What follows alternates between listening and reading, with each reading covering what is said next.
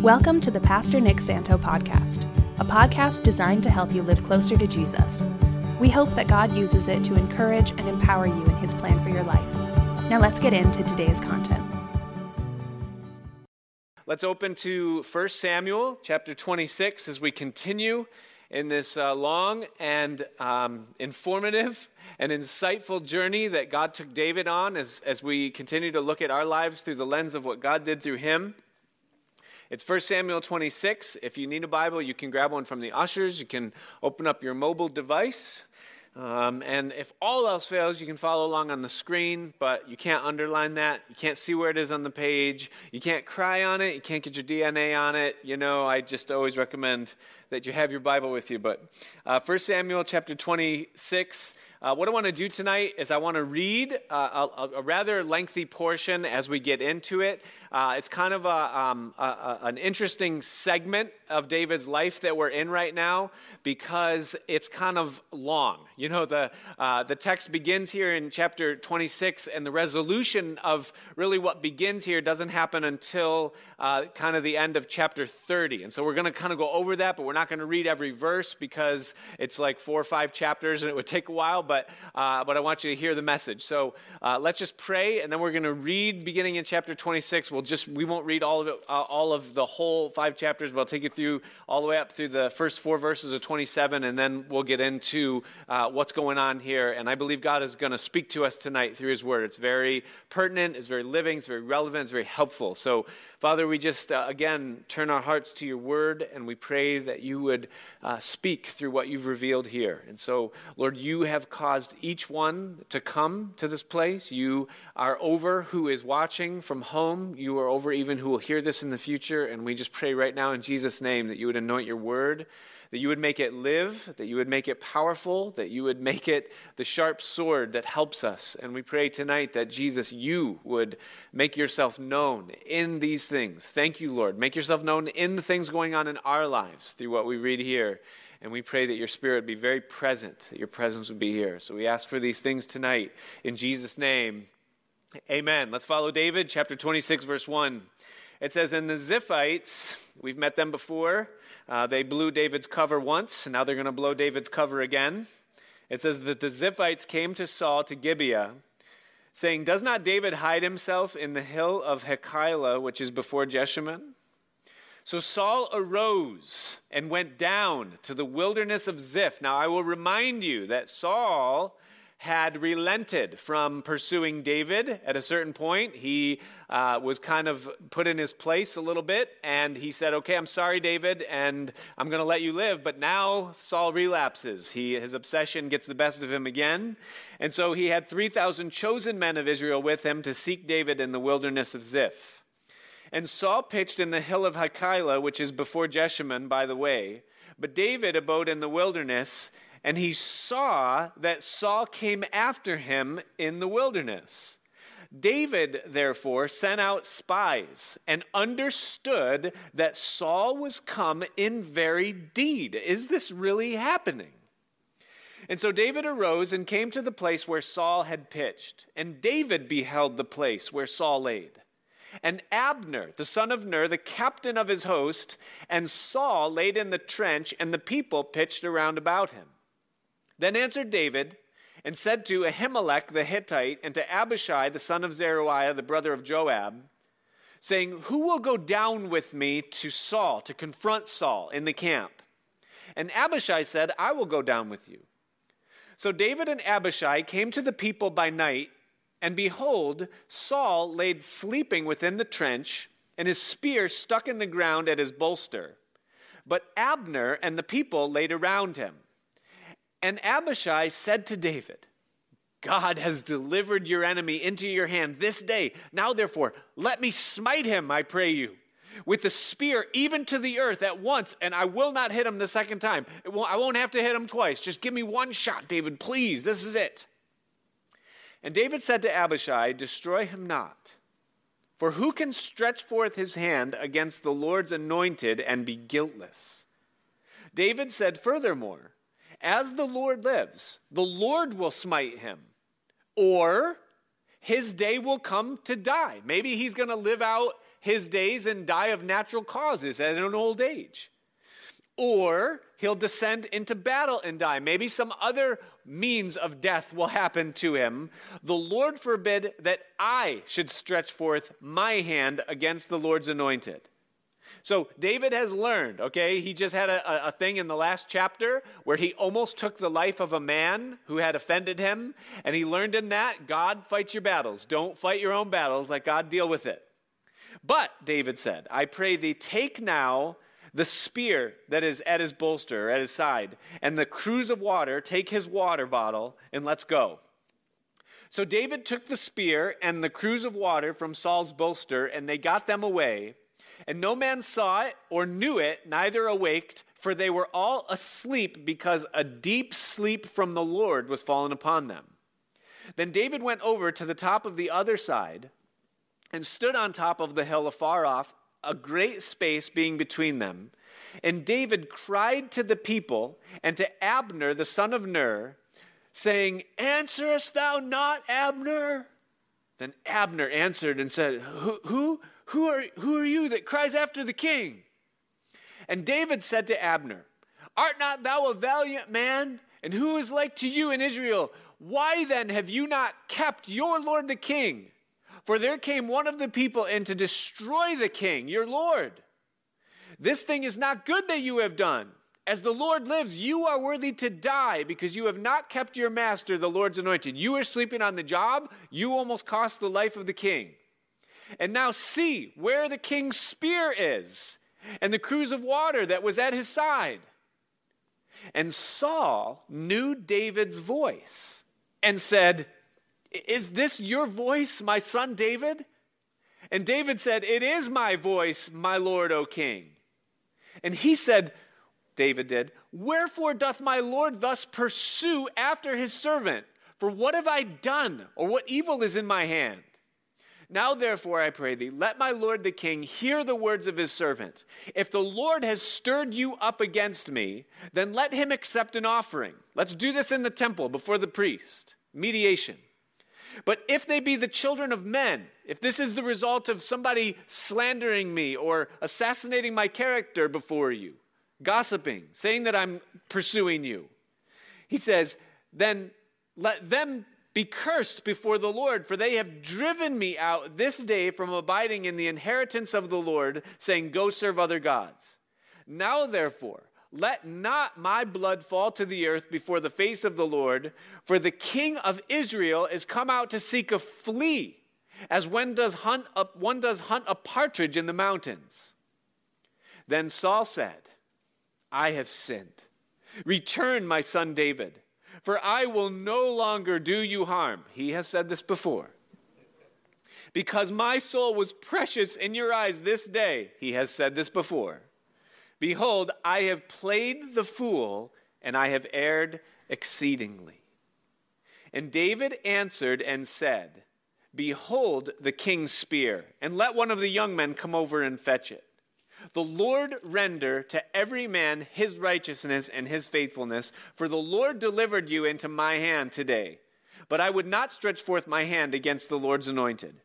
And behold, as your life was much set by this day in my eyes, so let my life be much set by in the eyes of the Lord, and let him deliver me out of all tribulation. Then Saul said to David, Blessed be thou, my son David. You shall both do great things, and also shall still prevail. So David went on his way, and Saul returned to his place. Now 4 more verses. And David said in his heart, I shall now perish one day by the hand of Saul. There is nothing better for me than that I should speedily escape into the land of the Philistines. And Saul shall despair of me to seek me any more in the coast of Israel, so shall I escape out of his hand. So David arose and passed over with the 600 men that were with him to Achish, the son of Maoch, king of Gath. Not the first time David has gone to Goliath's old boss. And David dwelt with Achish at Gath, he and his men, every man with his household, even David with his 2 wives, Ahinoam the Jezreelitess and Abigail the Carmelitess, Nabal's wife, or ex-wife at this point, widowed wife. And it was told Saul that David was fled to Gath, and he sought him no more again. David's defection, David's desire was fulfilled. Saul no longer seeking after David. A little under a week ago, I did a job where I had to put a new door in an old crooked house. And one of my daughters, in fact, my oldest daughter, she had asked me the day before what I was doing the next day, and I perceived that she wanted some daddy time, and I did have a job, so I said, I'm working, but do you want to come? And I wasn't expecting her to say yes, but she did. And so she came with me, and we did this thing together, and it was tedious, and it was interesting, but I kept saying to her the whole time, I said, but you watch, but you watch, but you watch. It's going to look perfect when it's done. And so we did it, and it came out, and the whole thing. And when we were finished, we were talking, and she said to me, she said, how did you learn to do this? You know, and it was a very interesting question. It was like, well, I've been living with you for like, how old are you now? You know, like, how did I learn to do this? And, you know, and I started to think about it. Well, it wasn't from my dad. You know, like usually you say, well, my father and my brother and the family trade, you know. No, it wasn't, okay?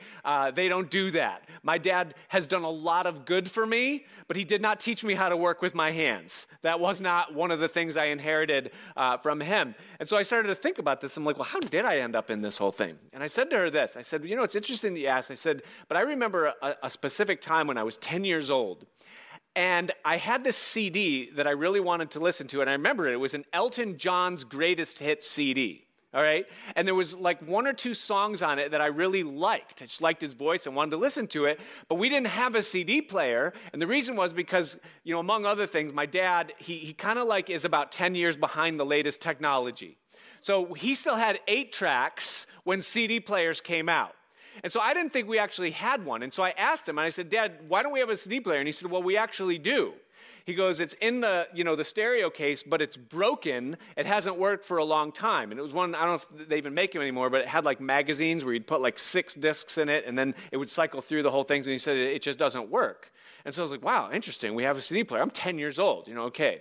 So I remember that there was a day that I was home and he wasn't. And I don't remember my mom being there either, but I was very young, so maybe she was, and I don't remember all the details. It was fuzzy. But I really wanted to listen to the CD, and this something came over me, and I thought, I'm going to fix this CD player. And I remember taking it out, unplugging all the wires, pulling out of the thing, getting a little screwdriver from my dad's workbench, pulling the screws off the case, opening the thing up, looking inside and going like, oh my goodness, what in the world did I just get myself into? But I thought, well, it's a broken CD player. The worst case scenario, I put the case back on, put it in the case, and nobody knows what happened. So I started taking the thing apart. I started just pulling things out and unscrewing things and trying to remember where things went. And then I got into this thing a little ways, and I thought, I have no idea what I'm doing right now. I don't even know what to look for, you know? So I thought, I better stop. I'm digging a hole here. So I start plugging everything back, putting all the screws back in, put the case back on, put it all back, hooked it up, and would you believe the thing worked? It actually worked, you know, and it never broke again. It worked forever. And I remember my parents going like, what happened to that? And I said, I fixed it. Like, you did what? Like, you're like Kevin from Home Alone. Like, what do you mean you fixed the CD player? And like, I don't even know what I did. But here's what I did. And I guess that was a long story to lead into it. But I just simply had the courage to go in and try something, even though I had no idea what I was doing. It was just courage. And so I'm telling this story to my daughter, and I just said, I don't really know the play-by-play of how I learned to do all this, but I really think what it comes down to is just having the courage to try.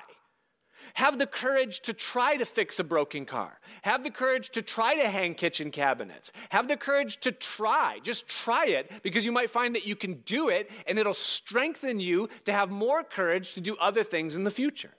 And so I say that to say this, is that there are not many more powerful forces in the universe than just plain courage.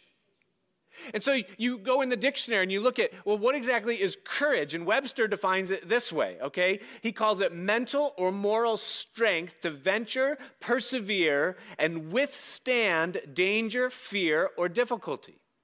Definition B, the ability to do something that frightens one. I'm afraid of it, but I'm still going to do it. That's courage. And then number 3, strength in the face of grief or pain. That is, there's an opposing force that's telling me to sit down, but there's a stronger force within that's telling me to stand up anyway. The Bible dictionary defines courage like this: to be determined to strengthen oneself to persist. And so we all understand courage because it's common. It's something that we know about, okay? Courage is very much linked to faith. It's not the same exact thing as faith, but it's a specific form of faith, okay? Courage is faith to embrace, face, or do something that you're afraid of or unsure about, that you are under-equipped for, or that you feel undersized for. At the cost, and there's a cost involved, it's what makes it courage, of either commitment, personal sacrifice, or the risk of failure, my well-being, or my safety. And so there is action associated with courage, and it's an action that's connected to faith. Okay, Hebrews 11:6, it's a verse that we're familiar with. It says that without faith, it is impossible to please God. And I believe that the faith it's talking about there is not simply a mental assent to believe something in my mind, but it's a faith that acts on what I believe. It rises up with courage and it does something, okay? And somewhere in faith, courage is an essential. It takes courage to accept Christ in your life. I mean, just think about what it cost you when you said yes to Jesus. I was thinking after last week's study about Abigail. And Abigail said yes to David. And you just think, okay, well, Abigail, we know the end of the story. She became a queen. But she wasn't a queen when she followed David. When she first followed David, she left a wealthy inheritance. She left a thriving position. And now the jerk that she was married to is dead. And that makes her the one who's in charge of it all. And she left all of it and followed David. That was courageous. She didn't know what was going to come of that. And the same for us. When we follow Christ, it cost us something. We lost friends. We were under the reproach of family members. It was a change of lifestyle. We had to go through withdrawal of the things that we were living on that were contrary to what God wants for our lives. That takes courage. It takes courage for a Christian to follow the will of God for their life. To stay when we want to go, or to go when we want to stay, to resist when we want to embrace, and to embrace when we want to resist, to love when it's hard to love. It's hard, and it takes courage to stand up and do what God asks us to do. It takes courage to persist in a calling, or in a season, or in a struggle that we're going through when everything but God tells us to sit down or quit. But God inside says, no, stand up and go. It takes courage for us to do it, okay? Courage is a very powerful force. If it wasn't for courage, the children of Israel would never have entered into the promised land. If they never entered in the promised land, we would not have a Bible. We would not have the full truth and revelation of God if they hadn't had the courage to do something that they felt undersized and under-equipped to do. If Esther didn't have courage in the days of the captivity, when there was a plot to genocidally wipe out the entire nation, if Esther hadn't had the courage to go and stand before the king, then Israel would have been wiped out. Jesus never would have come. If Jesus hadn't had courage in the Garden of Gethsemane, when every force in heaven and inside of him didn't want to embrace the cross, but yet the Father's will was primal, and if he didn't have the courage to stand up against those primal forces or those opposing forces, then you and I wouldn't be saved if it wasn't for the courage of Jesus himself.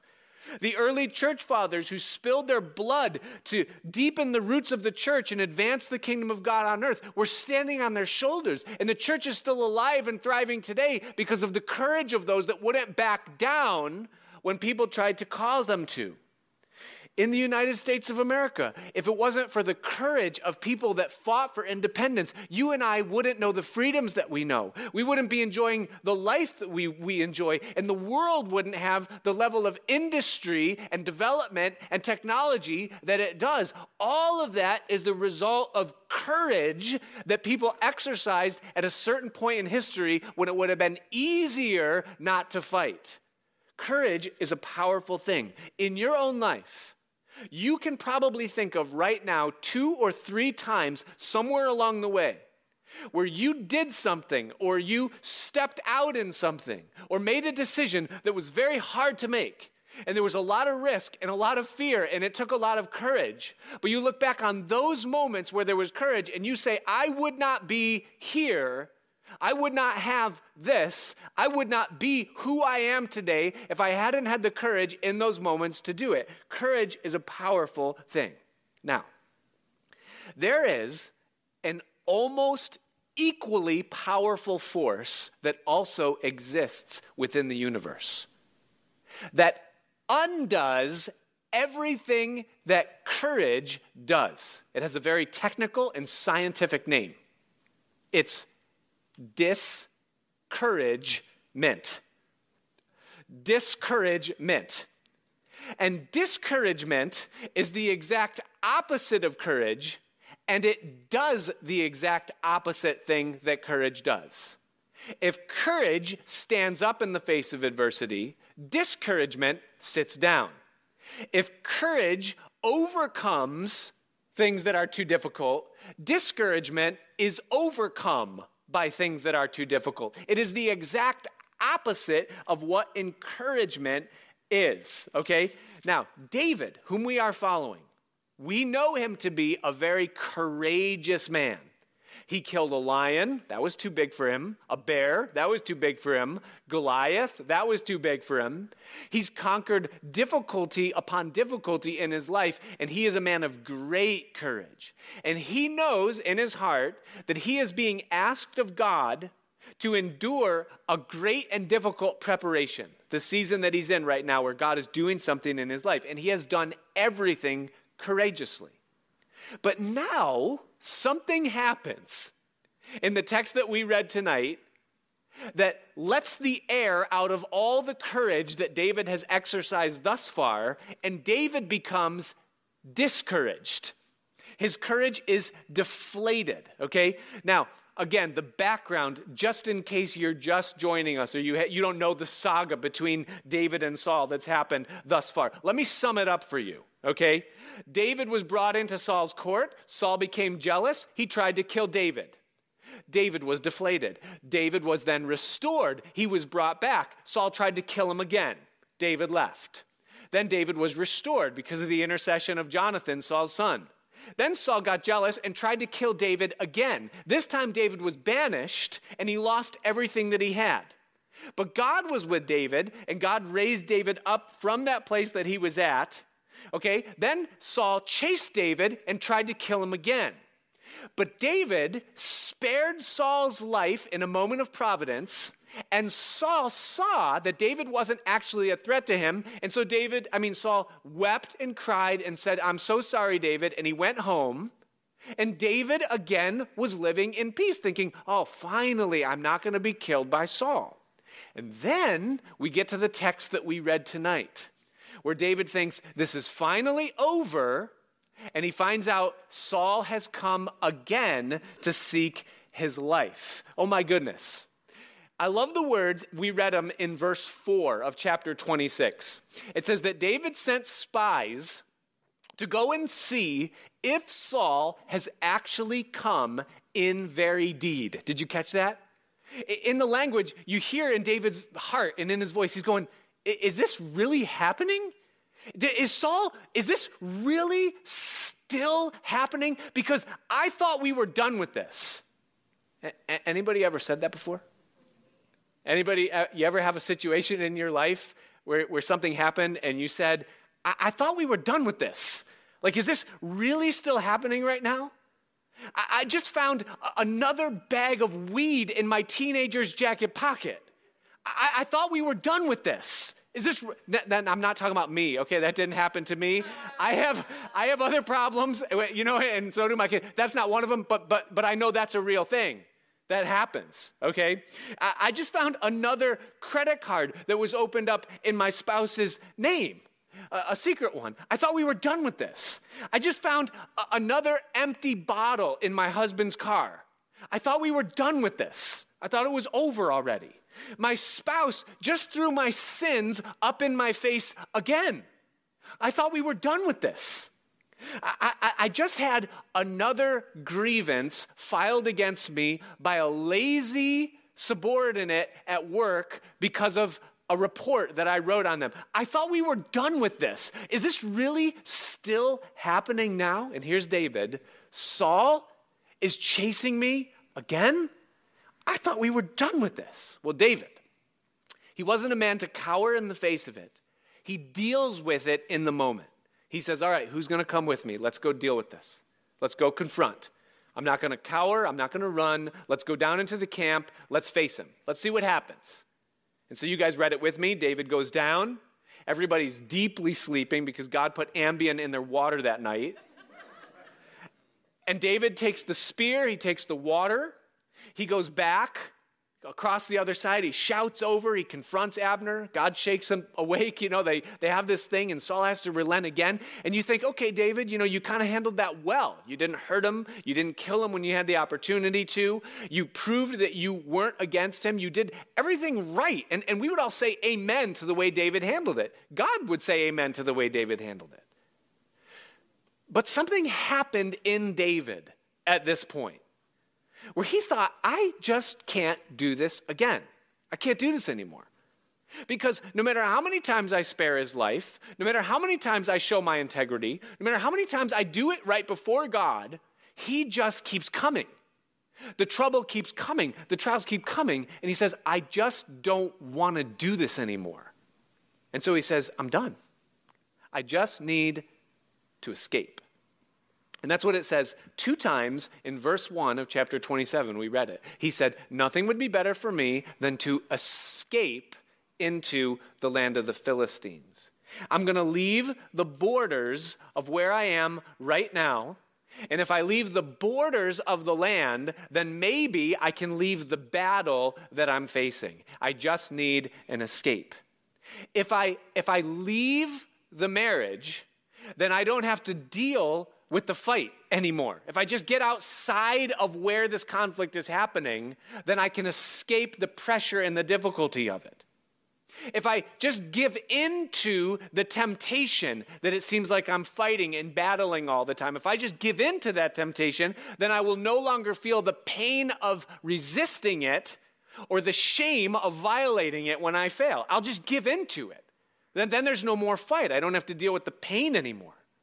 If I leave fellowship with God, then I don't have to climb and resist and keep fighting. It just seems like the devil has been relentless ever since I gave my life to Jesus. And if I just give into not walking with Jesus, then I don't have to feel the pain of this climb and this fight and this resistance anymore. And that's what David is kind of feeling right now. He's like, I am done. I know the will of God. I know purpose and plan. I know the sufferings aren't worthy to be compared with the glory. I know the word and the scriptures and the promises, and I know the destiny, but I just need an escape. I just can't do this anymore. And David becomes discouraged, and in his discouragement, he's deflated, and David checks out. And you know what? It worked. Because it tells us in verse 4, it says that Saul sought him no more. David got the relief that David was seeking by checking out of the borders, the boundaries, the battle that God had put him in and called him into for this season. But you know what? It worked, but it didn't work. Because God's not done with David, and David's not done with God. There's more that's got to be done. And so though David in discouragement checks out, David is just delaying or complicating or exacerbating what he's going to go through to get where God is bringing him, because God's not going to give up on David. There's a couple of things about David's discouragement. Discouragement is so powerful.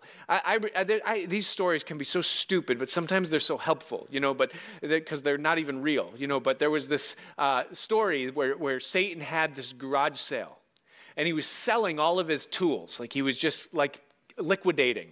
And so he was selling all the things that he uses to destroy people's lives. And everybody was gathered around and like admiring all these things. And they're like, what's that one? And he's like, oh, that's alcoholism.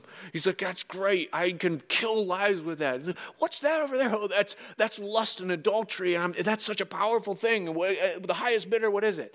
And there was somebody standing there at the table, and they looked over, and off in the corner underneath a sheet, there was this old dusty thing that was not out in the open, and it looked like it was kind of concealed. And someone pointed over and said, what's that? What's that? And he said, he goes, that's nothing. That's not for sale.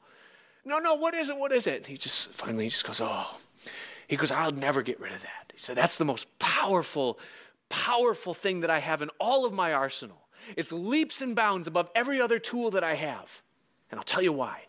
Because if I can use that tool successfully in somebody's life, then it will pry open the door for me to use any other tool I want without limit. I can do whatever I want. What is it? What is it? We'll give you any. What is it? And he said, well, it's not for sale, but I'll tell you what it is. It's discouragement. If I can lodge this into somebody's heart, the things that I can get them to do, the things that I can wreak havoc on in their life. If I can just use that tool. Well, anyways, back to our study, But it just shows you the power of discouragement. What happens to David when he checks out because of discouragement? Well, the first thing that we notice, and it's in the first 4 verses that we read, it says that David went to Gath. He went to the Philistines. He went outside the borders of Israel. He defected to the enemy. And it tells us that his men and his wives went with him. And you've got to understand that if you defect, if you quit, if you sit down when you still need to stand, it isn't just you that will feel the ramifications or the consequences or are affected by the decisions that you make. The decisions that we make are intricately linked to the other people in our lives. And David made a decision, and he brought everyone he was linked with into that decision also, and they will also feel the effects of it. Absolutely, you can be certain of it, okay? David gave up for this moment, all right? What else? He gets immediate relief, but then notice with me in verse 5 what it says. It says that David said to Achish, the king of the Philistines, if I have now found grace in your eyes, he says, let them give me a place in some town in the country that I may dwell there. For why should thy servant dwell in the royal city with you? So Achish gave him Ziklag that day. Wherefore Ziklag pertains to the kings of Judah to this day. And the time that David dwelt in the country of the Philistines was a full year and 4 months. So he gets a year and 4 months of relief from Saul. But watch this. And David and his men went up, and they invaded the Geshurites and the Gezerites and the Amalekites, for those nations were of old the inhabitants of the land, as you go to Shur, even to the land of Egypt. And David smote the land and left neither man or woman alive, and took away the sheep, the ox, the asses, the camels, the apparel, the clothes. He opens an eBay store, so he's getting a little wealthy here. And he returned, and he came to Achish. And Achish said, where have you made a road today? And David said, against the south of Judah, and against the south of the Jerahmeelites, and against the south of the Kenites. And David saved neither man nor woman alive to bring tidings to Gath, saying, lest they should tell on us, saying, so did David, and so will be his manner all the while he dwells in the country of the Philistines. Watch this. And Achish believed David, saying, he has made his people, Israel, utterly abhor him. Therefore, he will be my servant forever. You say, well, what's going on here? Here's what's going on. That David asks for this village. He says, give me a place where you can call home base. And so Achish gives him this little city of Ziklag way down in the south. It's a distance away from where the palace was. And every single day, David was going in with his men, and they were killing Philistines and Amalekites and, the enemies of Israel, those that had no right and no place in the land. They were literally killing Achish's people. Okay, but then David would go back to Achish, and Achish would say, "What'd you do today, David?" And David would fill out his time card. And he would say, "I killed some Israelites. I went into the south of Judah. I'm so sick of Saul. I hate his guts. The people have done nothing for me, so I've been just destroying them." And Achish is like, "Match my boy. Good boy." He says, good job. And it says that he believed him. So here's what's going on. David begins living a lie. In order for David to give in to the pressure of not feeling Saul's presence in his life, he has to start living a lifestyle that is living a lie. He's got to be two different people. He's a sinner by day and a saint by night. He's not the David that we know. He's lying. Now you say, well, the ends justify the means. He's actually killing the enemies of God. No, David's living a lie, and he's making this man think that he's actually serving him faithfully. And this man thinks that and this is part of the danger, is that he is ensnaring David. Did you catch that at the end of verse 12? He said, "He will be my servant forever." And any time you enter into Satan's borders for the sake of a little bit of relief, know that that is his agenda for you, and he will be moving you in that direction. He is not about your freedom. He is not about your destiny. You are literally giving yourself to something lesser than what God made you for. And the devil is pleased to give it to you. And that's exactly what is being brought up around David right now, okay? He's not going to get away with this whole thing, first of all, okay? But if he gives into it, he's going to get locked into a lesser place. He's living a lie. He's got to cover his tracks. He feels relief, okay? But watch this. It says in chapter 28, because all of a sudden now something happens and David's going to get caught. He's going to get found out. It says, "It came to pass in those days that the Philistines gathered their armies together for warfare to fight with Israel. And Achish said to David, 'Know thou assuredly that you will go out with me to battle, you and your men, and you'll fight against Israel.' And David said to Achish," now this is where David calls the bluff and says, "Okay, I can't come clean, so I got to go deeper." He says, "Surely you will know what your servant can do. I'll show you how good of a warrior I am as we go fight against my people." And Achish said to David, "Therefore will I make you the keeper of my head forever. You go out and do this, David, then I will give you the highest position you can have in my kingdom. You'll be my bodyguard personally." This whole thing. I want you to catch this, okay? And then we're going to skip the rest of the chapter for now. We'll probably come back to it next week because it's very interesting, but it's kind of a different theme than what we're talking about tonight. But here's what's going on right now, and that you got to understand. Listen to me, okay? Discouraged person, listen to me. Is that while David was spending a year and 4 months feeling relief from the pressure of preparation, God was still felling dominoes that would lead to David's ultimate deliverance. In other words, listen, the Philistines are now planning a war against Israel. And guess what's going to happen in that war? Saul is going to die, which is the relief and the ultimate destiny that's David is headed for. Okay? So while you are out distracted because of your discouragement and you're doing other things, God is still moving behind the scenes, but you're on the wrong side of the place you're supposed to be. You're not in position for the thing to happen that you've been waiting for to happen because you were discouraged and you checked out. That's the problem with discouragement and with checking out in the midst of the discouragement, okay? So chapter 28, the rest of it, we'll look at it next week. It all has to do with Saul going to a witch because he's not hearing from God, and he wants to know how to fight and what to do because he finds himself, I've spent all my time chasing David. I don't know how to fight a war. What are we going to do? And, the witch ultimately says, you're going to die. We'll get to all that, the whole thing. All right, but David now is in a place where he's going to have to go fight on behalf of Achish. So look at chapter 29 and watch this. It says, "Now the Philistines gathered together all the armies to Aphek, and the Israelites pitched by a fountain which is in Jezreel.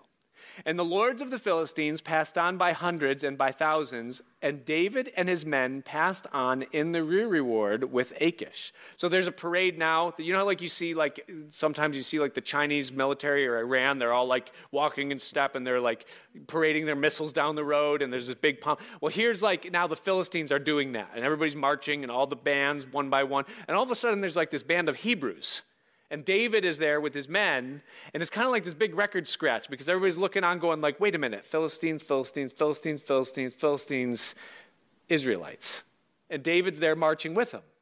And so verse 3, the princes of the Philistines asked, "What are these Hebrews doing here?" And Achish said to the princes of the Philistines, "Well, isn't this David, the servant of Saul, the king of Israel, which has been with me these days or these years? And I have found no fault in him since he fell unto me unto this day." Like David's good. He's killing Israelites all the time. He's no worry. And the princes of the Philistines were wroth with him, and the princes of the Philistines said to him, "Make this fellow go home, that he may go again to his place which you've appointed him. And let him not go down with us to battle, lest in the battle he be an adversary to us. For wherewith should he reconcile himself to his master? Should it not be with the heads of these men?" You're literally putting, like, you're giving him an opportunity to like fix things. Like, don't do that. Like, you're stupid. "Is not this David, of whom they sang one to another in dances, saying, Saul slew his thousands and David his 10,000s? Then Achish called David and said to him, "Well, surely, as the Lord lives, you have been upright in your going out and your coming in." "No, he hasn't. He's a liar. He has not been upright. He's not been honest with you."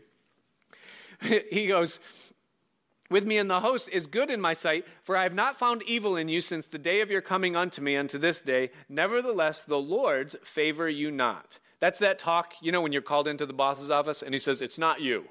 Okay, I find no fault with your work, but the upper management, they don't like you for some reason. I've got to let you go." That's the talk David is getting right now.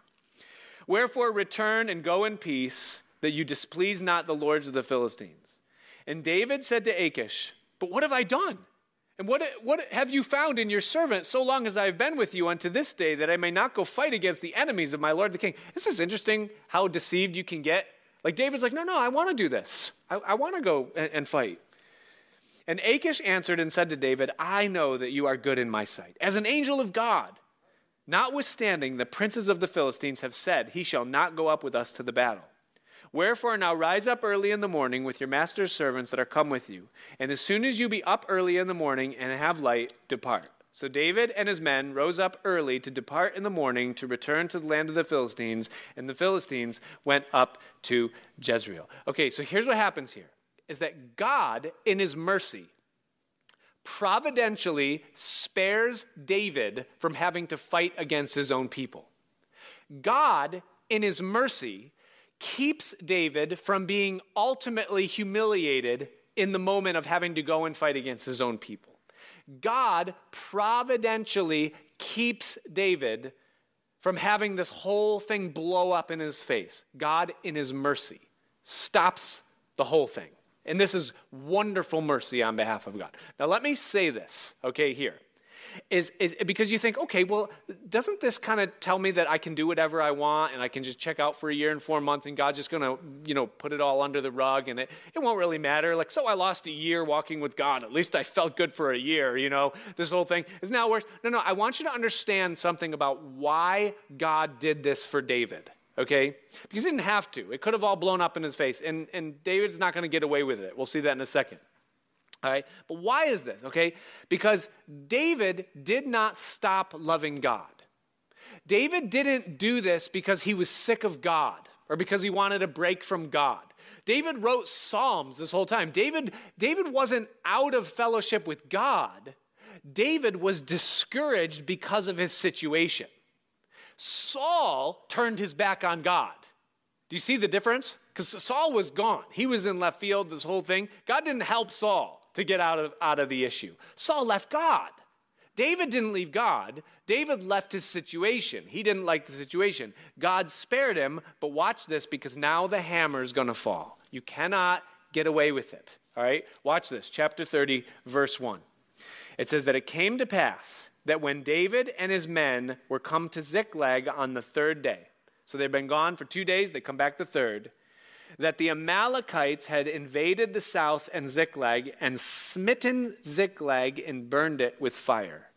So one of the bands that David had been fighting against, they come in, they burn the city, and it says that they took the women captives that were therein. They didn't kill any, either small or great, but they carried them away and they went on their way. So they became kidnapped, spoil from the battle. So David and his men came to the city, and behold, it was burned with fire, and their wives and their sons and their daughters were taken captives. Then David and the people that were with him lifted up their voice and wept until they had no more power to weep. And David's 2 wives were taken captives, Ahinoam the Jezreelitess and Abigail, the wife of Nabal the Carmelite. Now, think about it for a minute. When did this start? This started way back when David said in his heart that I will one day perish by the hand of Saul. And he said this. He said, there is nothing better for me than that I should escape. Now, this was the outcome of the path that David stepped on that day when he said, there's nothing better for me. Now he's standing in a pile of ashes, and everything he owns has been taken from him. And his home and his village is burned down. His wives, his men's wives, and all of their kids and substance have been carried away by a raiding band. Was it better for David? Was there nothing better for him than that he should escape for a while? Just check out for a little bit. No, absolutely not. And I tell you this, anytime you check out of the will of God or the plan of God or the preparation of God or the place that God has you in because you want a little relief, I promise you that you will come to the point after agonizing over the fact that you're living a lie, over every day having to look people in the face that know that you're not where you're supposed to be and doing what you're supposed to be or acting like who you're supposed to be or who you are. After all of that, you will have a train wreck in your life. It will happen every time because God is not going to let you get away with it. Doesn't mean God doesn't love you. God's not done here. And it's going to work out for David. All right? But David is in a point where he is completely in despair in this, and he has no hope at all. But watch what happens next. Verse 6. It says that David was greatly distressed, for the people spoke of stoning him because the soul of all the people was grieved, and every man for his sons and for his daughters. But David encouraged himself in the Lord his God. David, who was standing there in this rubble because he had become discouraged. He had become discouraged because the situation wasn't what he wanted it to be. He had become discouraged because of the difficulty of the days that he was living in. He had been discouraged because it seemed like every step he took forward was then followed by 2 steps he had to take backwards. He was discouraged because things weren't happening fast enough. Now he's in a place where he is in despair and he has nothing to encourage him in the outward. I mean, think about it. What can David hope in at this point? Can he hope in his reputation? No, it's shot. Can he hope in his substance and his wealth? No, it's all been taken from him. Everything he's earned has been taken. It's gone at this point. Can he put his hope in his wives that he took? Can't. They're gone. There is nothing for David to take hope in. So David has 2 choices. Well, I can either just die right now by the hand of my men, or I can put my hope in the one thing that I have left. And I can find courage in a well that I stopped looking to for courage a long time ago. And it says that David encouraged himself in the Lord, his God. Not anything else at this point. There is nothing else for him to encourage himself in. He is humiliated. He is ashamed because of the things that he has done. And at this point, David experiences the greatest victory that he will experience in his life. Bigger than Goliath, bigger than Saul, bigger than overcoming everything else. And it is that his source of encouragement was shifted from anything else that he would be drawing from, and it was placed upon the one thing that would never fail. And that was the person of God himself. I mean, just think about it.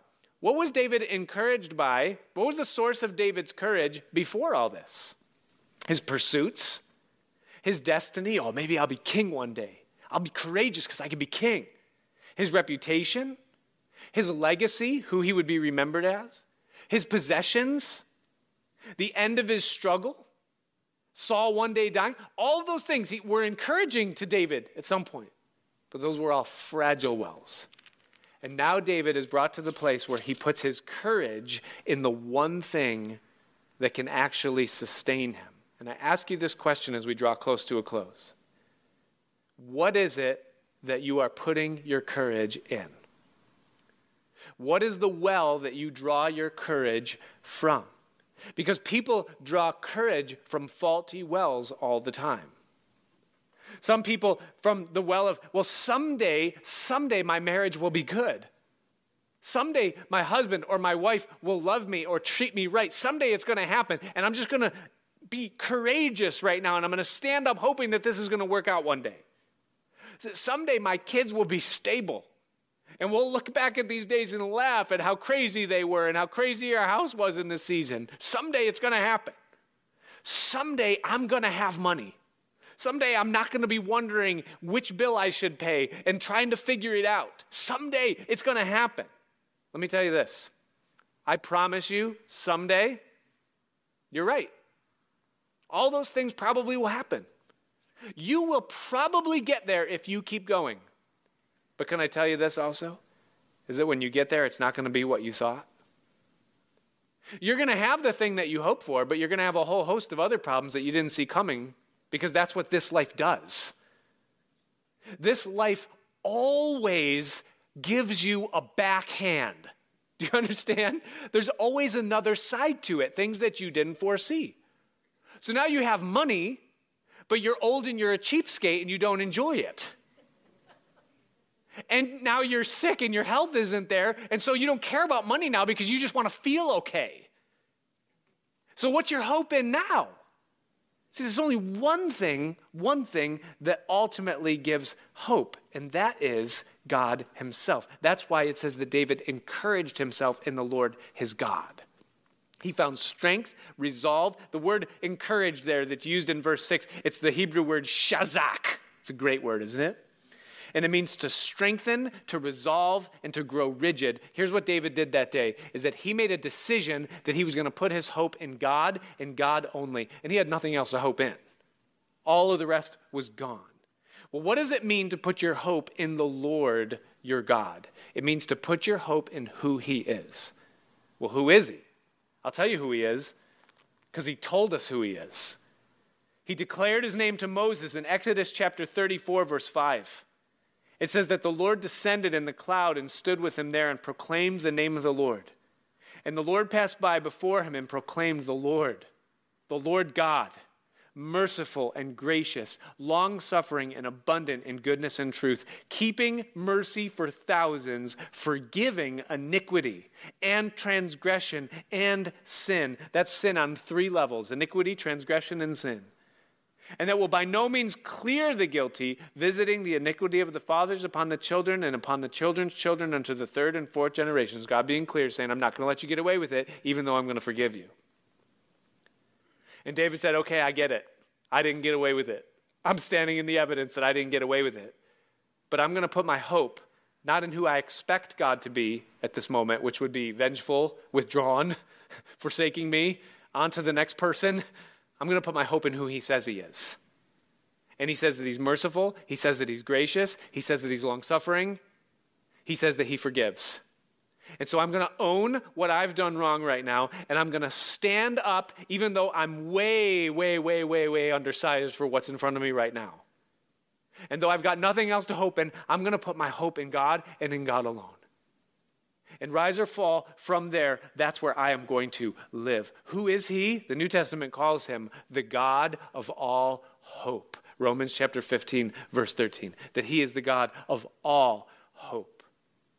And here's the hope that our God gives, is that he promises that he is working all things together for our good today, working in our behalf what is good and excellent in spite of what we are seeing, feeling, facing, fearing, or standing on, even if it's the rubble that we caused.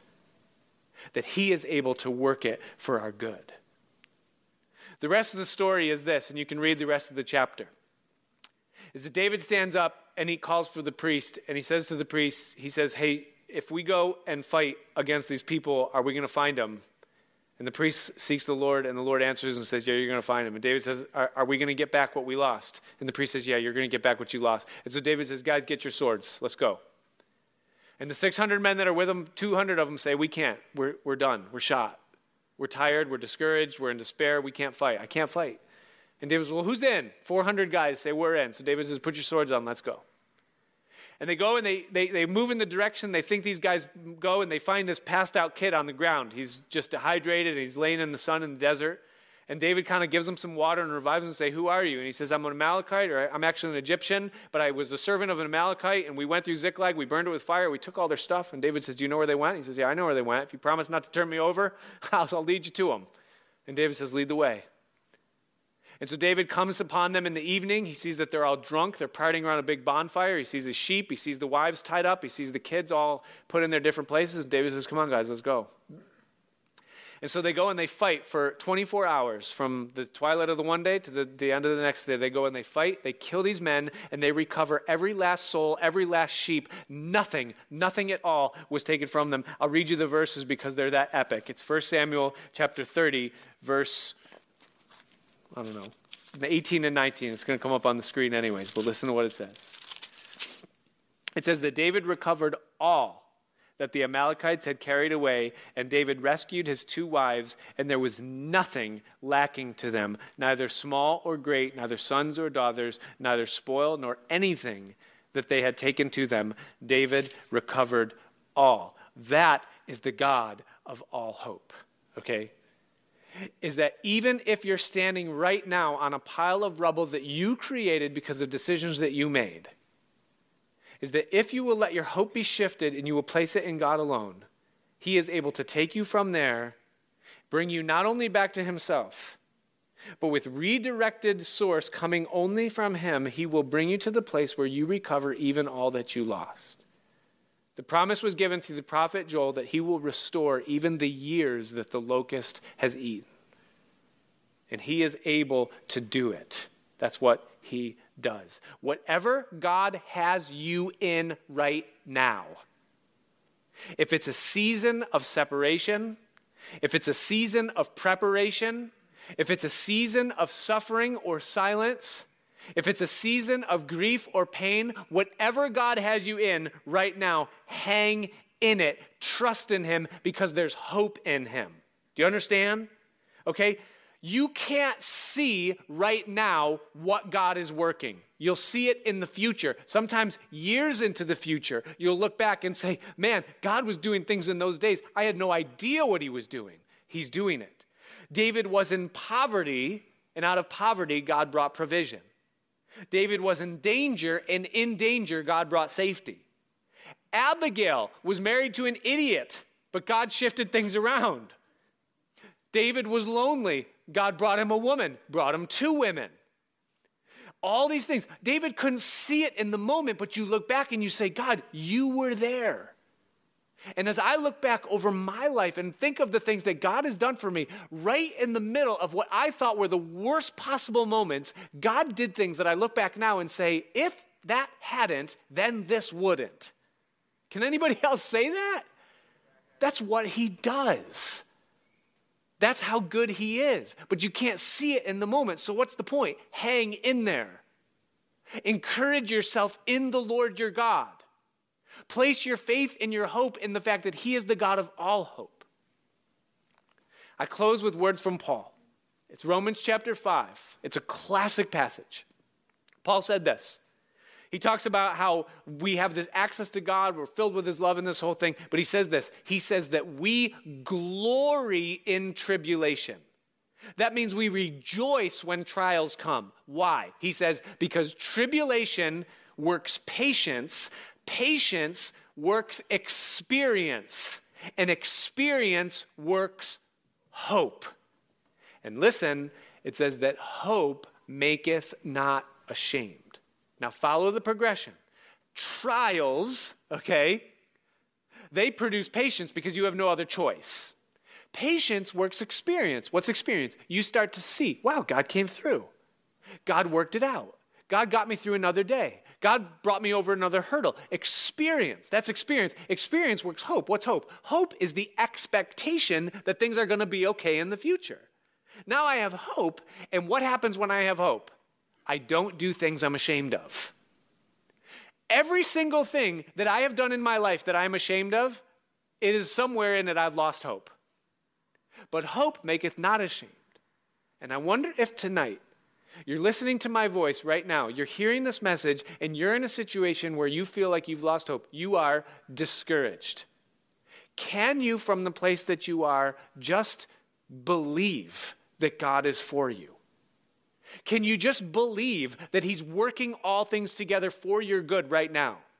Can you just believe that he is the Lord God, that he is sovereign and almighty over your situation, and that he's doing something in it that one day you'll look back on and say, thank you, God, for those days?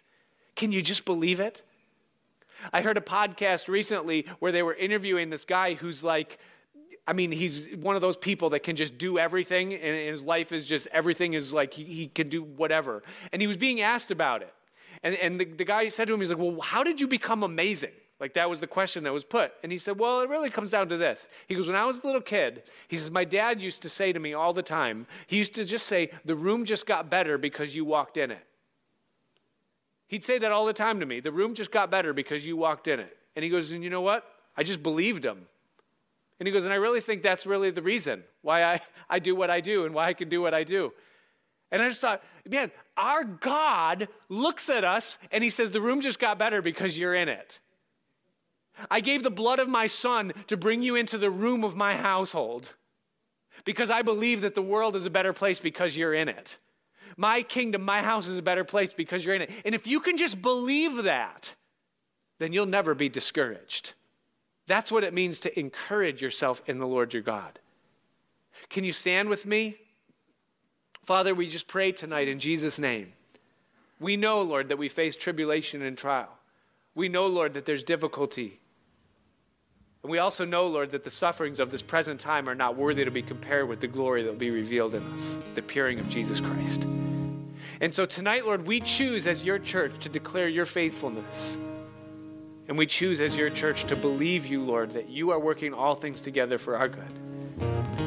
And come what may, in our preparation, in our isolation, in our loneliness, in our difficulty, tonight we choose, our God, to believe in you and to be encouraged in you. And so right now I pray over your people. I pray that you'd pour out encouragement, that you'd pour out faith, that you'd pour out hope, and that you'd show yourself to be the God who can recover all. In Jesus' name. In Jesus' name. Amen. Amen.